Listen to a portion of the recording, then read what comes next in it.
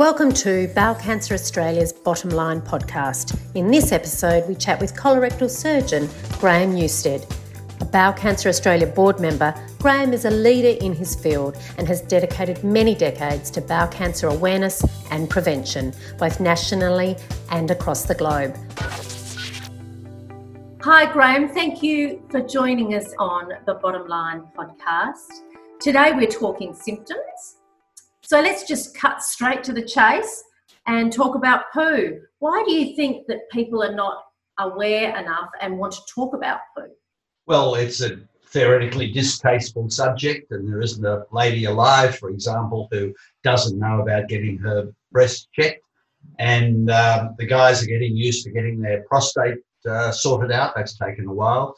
But for the rest of us who are male and female, it's not really dinner table conversation, and it really is about time it was. So Graham, can you tell us what bowel cancer symptoms we should all be looking out for?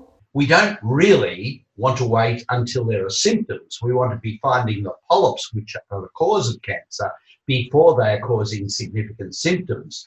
The most important symptom, however, is blood in the bowel motion. So blood on the paper, in the toilet, dripping into the toilet, mixed with the bowel motion.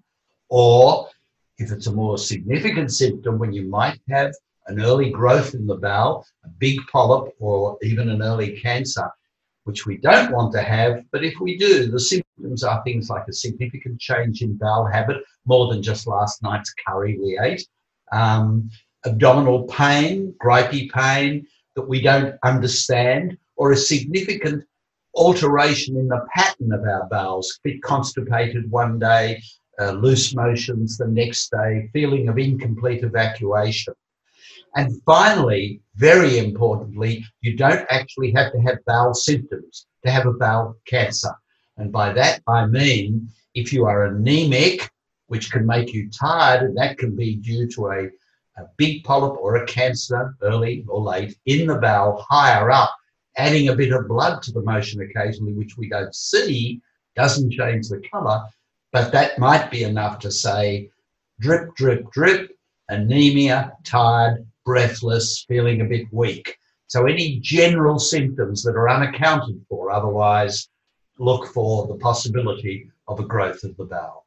And some of these symptoms can be quite vague. For example, with blood, Graham, does it matter in terms of colour or just any blood in your bowel motion? Most of the referrals that I and my colleagues might get from general practitioners will be, please see this patient who's mentioning or complaining of blood with the bowel motion. So analysing the nature of the bleeding is important. And when we get to the more significant general group of people who come saying, I've got blood in my bowel motion, we ask, is the blood on the paper or in the toilet? Do you indeed look? Which is what we need to do, isn't it, Graham? We don't want to look at our poo. Terribly important. I would like people to actually look when they stand up before they wipe. Because once you wipe, and if you see a bit of blood on the paper, which might be innocent, doesn't mean all blood on the paper is innocent, but it usually is if it's only on the paper. And if it is just on the paper, don't put the paper in the loo, look in the loo. And you want to know one of two things. Is there blood in the toilet water? And if it's in the toilet water, is it coating the outside of an otherwise normal looking brown motion? Or does it look like it's a bloody motion and mixed through the motion? Is it fresh blood or old looking blood, a bit purple, might have come from higher up? And the second thing is the blood in fact only splattering the dry white toilet bowl? In America, you can't do that. The water fills right up to the top.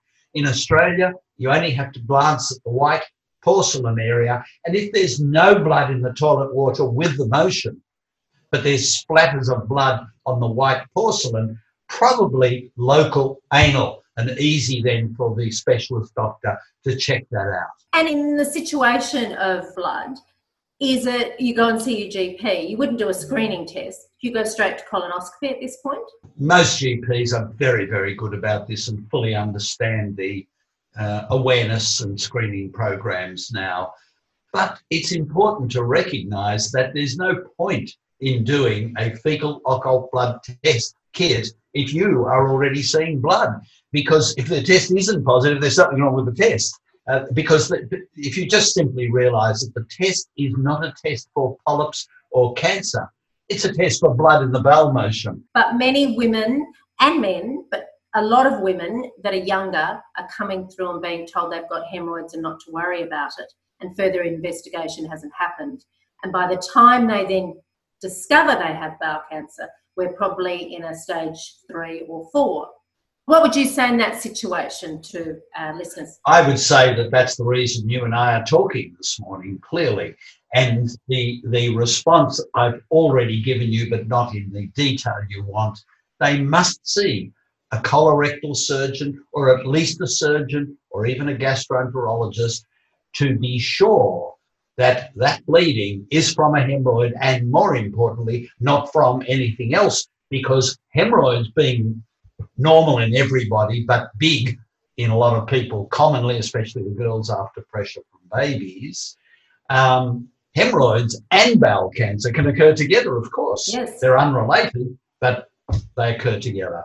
And so I have frequently assessed somebody whose bleeding is hemorrhoidal in origin. We've proven that, but they happen to have further up a small cancer and are therefore cured by surgery, as opposed to ignoring it. Their hemorrhoids keep bleeding, but their cancer grows to a point whereby we're too late to cure. So I think the point to our listeners today is, if you see blood, go and seek further investigation and trust your instincts, basically. We need to actually do what you are doing through me today, very importantly, to make people aware that normal or routine or common is fine, provided it's harmless. If you're aware and you have any evidence of any symptoms, get yourself checked. And could I say, Steph, very important also for a child, as soon as they're old enough to understand, to know their family history. Because if there is a history in the family, then that can increase your risk of bowel cancer. So you need to get the proper advice, the statistics, and the assessment at an appropriate age to prevent, not to find. So although ours is a bit hidden in the bowel, we have methods to find it and we can prevent it.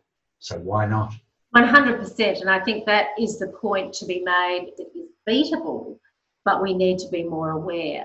How do you see the dial changing over the course of the last 15 years? Do you think people are becoming more aware? Yeah, there are several changes. I've been mucking around with my white hair now long enough to be able to see significant differences. First of all, when I was a medical student, and that's more than 15 years ago, bowel cancer was an old person's disease.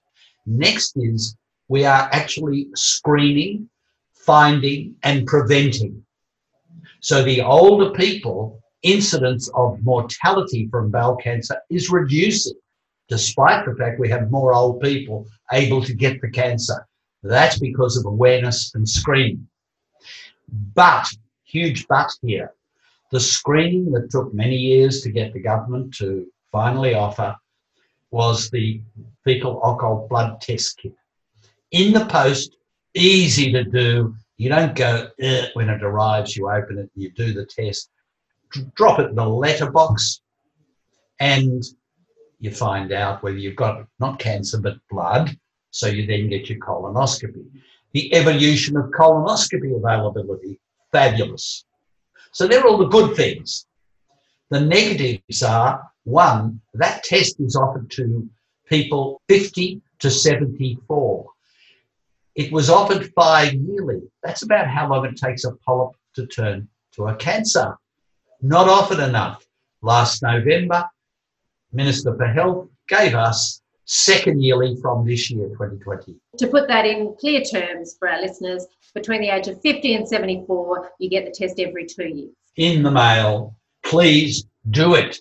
Not everybody does it because of the way we started this discussion, the yuck factor. It's not yucky.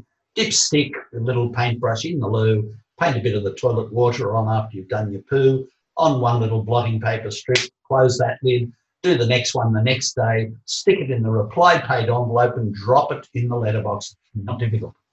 Now, that needs to be extended later and earlier, younger than 50 and older than 74. Going backwards, though, is very important, and this is the huge change we have seen in the last 15, 20 years. Young people are now getting bowel cancer. What we are seeing as a matter of fact is that 10% of the bowel cancers that occur in Australia each year, 15,000 bowel cancers, 10% of them, 1,500, about the mortality from road deaths each year, are occurring in people under 50. And so we would like to see the test kit offered at 45 now, not at 50, as has already happened as recommendations for screening in the American program. They have the same increase in young people as we do. And possibly at 40, and certainly those who see blood before 45 or now currently 50, those who have a strong family history, those who have symptoms, or just those who want to check, can go to the chemist and buy the test kit Bowel Screen Australia, which Bowel Cancer Australia is doing with the Pharmaceutical Guild. Buy the test kit over the counter. It's about $30. $30 well spent, I would suggest. Cheaper than a lot of other things. And do the test kit every 2 years. And that will give you a significant peace of mind. For heaven's sake, how easy to do. Correct. Discuss bowels at the dinner table. Make it fun, easy. Well, as you and I have discussed many times, Graham, my 11-year-old still finds nothing funnier than a poo and a fart joke. Really? It's constant conversation in our house. I'm sure there are remedies for that. On that, though, I think if you take my instance, for example, yes. Angus is 11. I was diagnosed at 42 right. with bowel cancer. What age should he start screening? Well, we have said previously that you should have a colonoscopy, not a fecal occult blood test kit, because of the risk which is doubled in first-degree family members with bowel cancer. So we previously said 10 or even 15 years younger than the proband, the person that had the bowel cancer. So theoretically, at around 30, he should have a colonoscopy. Graham, we're seeing many states experiencing very, very long colonoscopy wait times. For those that have had a positive screening test, what is the recommended wait time for a colonoscopy? Recommended is 30 days, and many are now waiting many, many months. And there is good evidence to show that if it's many months, the cancers, should the positive be due to a cancer and not hemorrhoids or something smaller, if they're due to a cancer, we shift the stage from stage 1 or 2, curable, to stage 3 or 4, potentially incurable. Bowel Cancer Australia is doing quite a lot around awareness. We've also done a lot around research. But what can we do to make the population understand that bowel cancer is Australia's second deadliest cancer, but we can change that? And preventable, and preventable, and preventable. Yes. And therefore, first is that I'd amplify what you said about Bowel Cancer Australia. We have a board, we have a lot of different responsibilities, including research. My reason for being there at all is awareness and promotion of screening. And if we can stop, theoretically, 15,000 bowel cancers a year, a third of whom die, if we can stop that, it's a no-brainer. We hope people will listen. But only by doing exactly what we're doing today, Bowel Cancer Awareness Month, going to talk to the community, getting on TV whenever we can. Graham, really quickly, I'm just going to recap some of those symptoms. So in a nutshell, what are the 6 rapid-fire symptoms we need to be aware of for listeners? They are blood in the poo or rectal bleeding on the paper. They are a persistent, recent change in bowel habit pattern. They are abdominal pain or unexplained discomfort, and they are general symptoms such as anemia, tiredness, weakness, etc. They're the main ones, I think. Yes, I agree. And what would you say to our listeners, the top 3 things that you would like them to take away from today's chat? 1, be aware. 2, you can get it at a young age. 3, don't panic about getting a positive result at a young age. It might be benign. But let me add 4, it's a preventable disease, and certainly even if you've got an early cancer, if it's early, it's curable. Exactly. Graham, we are so very lucky to have you advocating for bowel cancer patients. I know myself you're a constant source of advice and guidance. But the rest of Australia, thank you for your wonderful insights into why we need to give a shit about our bowel. Thank you very much. Dinner table conversation. Thanks for listening to the Bottom Line podcast. To find out more about bowel cancer, or for support, or simply to donate, please go to bowelcanceraustralia.org.